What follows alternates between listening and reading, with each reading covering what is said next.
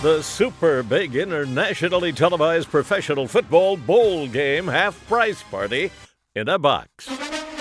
Brewery Bowl Super Game Party sold out. 5-yard spill attempt, no problem. Intercept game day spills with Bounty. What you're hearing is legendary anchorman Bill Curtis voicing a few of the ways that companies are getting around saying the words Super Bowl so as not to incur the wrath of the NFL. Big game day, meet big dinner box. If you're planning to attend that big game, keep in mind that it's February and the game is outside. And the game is in New Jersey. The big game. So, how do you stay warm? Jen Martin was an artist-in-residence at McMurdo Station in Antarctica. Jen, got any tips? Well, the first thing I learned in Antarctica is that it's not just about insulation, because you're insulating whatever temperature you're already at. So if your fingers are really cold and you pull gloves on them, you're actually just keeping your fingers cold. So you need to do more than just insulate. You actually need to get warm and then put all the layers on. Or once you have the layers on, do something like sit-ups or jumping jacks or anything cardio to get your body hot. Jen, is there any risk of becoming kind of sweaty and smelling gross? The great thing about cold is that you don't really smell things in the cold. So it won't be till you get home later that night that people really smell how disgusting. Okay. One other thing to just know about your body is where the warmest parts are, which is usually under your armpits and then your groin. Oh. And so the other thing you could do is just stick your very cold hands or cold nose into those parts of your own body or of your neighbor's body. But probably ask their permission first. Find a groin nearby. Yeah, find a groin. Get in there. And then stick the nose or hands in that area. Is that something people do in Antarctica in a pinch? I hate to say it, but yes. Not the groin part, but definitely on each other's necks or armpits. Yeah. No. Yeah. Really? You went in for somebody's pits when you were cold? I offered my pits, and it was an offer that was taken up one time. So I imagine being down there, you had like very specialized, super cold weather gear. Is there anything that people might want to invest in before they head to the big game? There are these amazing boots that are called bunny boots, and they're 7 pounds each, and they're actually inflatable. And before you fly to Antarctica, they equip you with all this gear in New Zealand, and then you watch safety videos about the gear in Antarctica. And it all seemed very pro forma until this quick throwaway line in the video that if I didn't open the valve on my bunny boots, that the pressure on the cargo plane would make the boots explode on my feet. So this is along with like advice like, wash your hands and wear mittens, and then suddenly this little line that we need to open the air valve on the bunny boots or they explode. Wow. Yeah. Well, do you have any other tips for people heading out on big game weekend? There's the most advanced technique of all, and so I hesitate to share it. But you should practice it at home first. But it's the warmest thing that the human body can produce is really your own urine, and so if you bring an empty Nalgene bottle, pee into it, and then throw that into your clothing under your parka, it's an amazingly effective way to keep warm. It's like a hot water bottle, only It's not water. A self-generating hot water bottle. And to answer the question you haven't even asked yet, yes, we all did that often.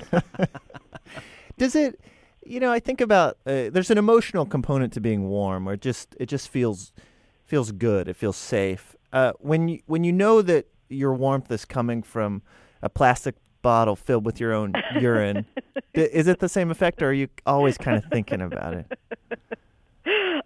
The times that I was forced to do that, I felt I was so miserable and just crying from cold that anything was good. Yeah, I wouldn't go so far to say as it was comforting, but it was some desperate times. I had the mistaken idea that you would plateau with how cold you could feel, right? That like, what's really the difference between 0 degrees and negative 50 degrees? Like, you're just cold. Yeah. And that turned out to be wrong. It turns out the difference between 0 and negative 50, you really feel the same way that you would feel the difference between a 30-degree day and an 80-degree sunny, warm, balmy day. It was like that dramatic. Wow. Of a fall off. It's such a weird place place down there. Everything I've heard, and I think about all the people in the stadium on Sunday, and I guess like the cold and being around the same people kind of makes you a little bit nuts. Are there examples of just things you saw people doing down there that you thought, wow, these people they've turned a corner? We were all going pretty nuts, but it was actually less the cold than the relentless sunlight, like that the sun never sets, and that starts to make you pretty crazy. Wow, and that's interesting because so often during the winter it's just the opposite where we are, I guess, in the United States. We associate winter with darkness. And does that change your attitude? Are you because I always think it's when it's so sunny, I'm much happier, even though it's really cold. I know, that's what I thought. I thought we would all feel so happy all the time. Yeah. Instead, it grows very insidious, like when you have like 8 cups of coffee in a day and you really just want to relax and wind down, but your body is sort of tremoring. It was like that, so we'd go into the bar. There's a bar on Antarctica, and then you'd drink with friends till 1 a.m. and you'd come out, and it was still like it was high noon, and it's like doing a walk of shame in the morning, except it's 1 a.m. So you can see just how craggly and ragged and a little drunk and weary you all are in the glare of Antarctic sunlight. What is the bar called? There's actually there's 2 bars side by side, which is hilarious because there's about only 20 buildings on all of the main station. Yeah. And one is called Southern Exposure, and the other is called Gallagher's. Gallagher's? Yeah. So 10% of the buildings down there are bars. Devoted to the bars. Yeah. Did you guys ever have a problem with your beer getting frozen? Because I think Sunday, here it is. It's the ultimate contest between 2 championship football teams going face to face. People are going to be out there drinking beer, and it's going to freeze. That's a very important question. I found actually that beer does very well buried in snow. Oh. And didn't really. A couple times it would get a little slushy, but mostly it stayed fine. I was very impressed. So I think everyone's beers will be not only fine but delicious, like that real ice cold quality that you seek in a beer. Well, this is great, Jen. Thanks so much, and hopefully Totally. we can use this this weekend during the ultimate football game. Yeah. At this point, we are going to take Jen's advice and see if we can keep beer from freezing. We can go out onto the roof here at the station where there's snow, wind, and ice. It's a horrible Midwestern frozen tundra. You'll know we're there when we start speaking in hushed tones. Probably some teeth chattering. Hushed chattering tones. All right, as you can hear, it's pretty windy out here. Seeing an air temperature of about 22 degrees. They say a wind chill of 7. Pretty similar conditions to what they're going to be seeing at the Super Bowl. Yeah, you got to figure we're on the roof of the station. This would be like the equivalent of being in the upper deck of the stadium there at the Super Bowl. Okay, so what we're going to do is we're going to have 1 beer as our control, just a plain beer in a plastic cup. This beer we're going to put in the snow. We're going to bury it in the snow in the hopes that the snow will insulate the beer in the cup and keep it warm that way. That way it won't freeze. We've just had these 20-mile-an-hour winds blow away one of our cups, but we have extra, so we're going to be okay. Should I go get that?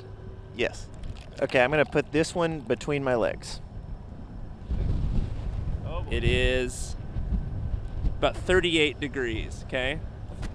Okay, so at this point we're gonna fast forward through time just a little bit. Yeah, I'm going to keep sitting here with this beer between my legs. We'll give it, 6 or 8 minutes and see what happens. And remember, all this beer started at the same temperature, about 38 degrees. Okay, it's about 8 minutes. We're going to test which beer is this. This is the control right here. Okay, here we go. The temperature now is 33.4 and falling. So it's getting close to freezing. Let's check the crotch beer. Crotch beer. Okay, we are seeing the crotch beer, 41.5 degrees. Yeah. Warmer than it was when we started. Yeah. Still a pleasantly cold drinking temperature. Okay, let's test the snow beer. The snow beer. Okay, here we go. So the snow beer, the temperature on the snow beer is 32.5 on the snow beer. The snow cup holder it's not the best. No, it actually works against our goal here. If our goal is to have a beer that's not frozen, the snow isn't helping. You know what we should do? You're going to be standing up, sitting down. The crotch, while effective, not really practical. Right. Yeah. That's like you're gonna spill your beer all over the place. But I'm thinking, like, why not? Salt water freezes slower than fresh water. Yeah. What about a salt beer?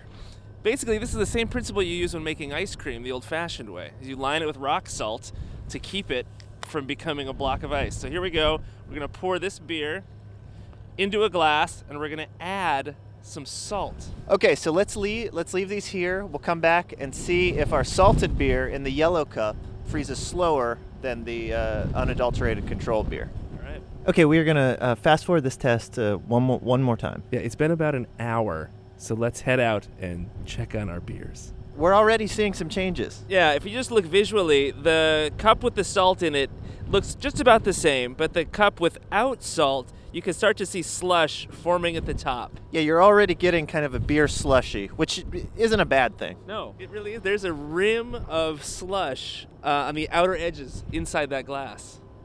The salt is working. The taste test is where this whole thing's going to come together. Okay, we are in the studio. It's now 5 minutes later. Both beers have returned to liquid form. And so joining us here is our official taster. It's Peter Sagal. There's a red cup and a yellow cup. Keep in mind, these beers have been outside to approximate what it will be like during the Super Bowl to have a beer outside. There is actually a little frost on one of the cups. Right, so that's it's a little what you're odd. noticing. There is something floating in it. That is ice. Yeah. That's beerish. Yeah. It's just beer. It's just beer. Yeah. It's fine. It tastes a little watery, as if it had not, I think, survived the being frozen process in a good way. It tastes as if it's kind of got separated out, maybe. Yeah, Yeah. that's what it tastes like. The water froze. The water froze and separated out because it tastes as if it's been diluted. And now the water has now melted, so it makes it watery. Some weird chemical transformation. Let's try the second beer. The second beer. This does not have frost in the cup and is and does not have anything floating in it. Okay. I just want to say. You sons of I honestly thought. That is it bad? Did you put road salt in it? Let me try No, it. just salt. So it's not subtle. No. Okay. I'm trying.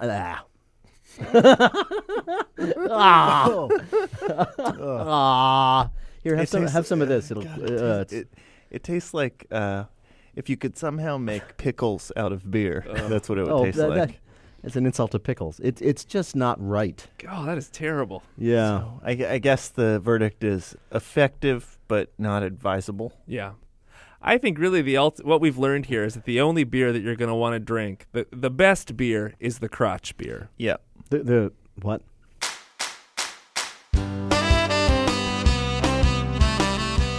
That does it for this week's show. What we learned today, Mike? Well, I learned that people in Antarctica, when they want to stay warm, they will put their hands in other people's armpits. Yeah. Or crotches. Right. I guess it's always probably pretty important then in Antarctica to make clear this isn't how I feel about you. I'm just using your body heat. Yeah, yeah. This isn't a romantic touch. There's nothing intimate going on here, but Jeff's got your pits, and these hands are still cold. The Nalgene bottles that they pee in, that they use to keep warm, there's all these things that, I think that the explorers and adventurers, all these tricks that they've learned that I'm so fascinated by. I feel like the trick of warming yourself with urine happened maybe when Shackleton peed his pants. Yes, he couldn't hold it. That's the thing about Shackleton. Uh-oh. Oh. How to Do Everything is produced by Stephen Tobias with technical direction from Lorna White. Our intern this week is Seth Kelly, the real person. That's a man. Get us your questions at howto@npr.org. Our website is howtodoeverything.org. We will very shortly be posting the winners of our shocking photo contest. But there's still time if you want to submit your own shocking photo. Send it to our email or find us on Facebook. At facebook.com. I'm Ian. And I'm Mike. Thanks. The Bethel Men's Club is sponsoring the Super Football Bowl Party.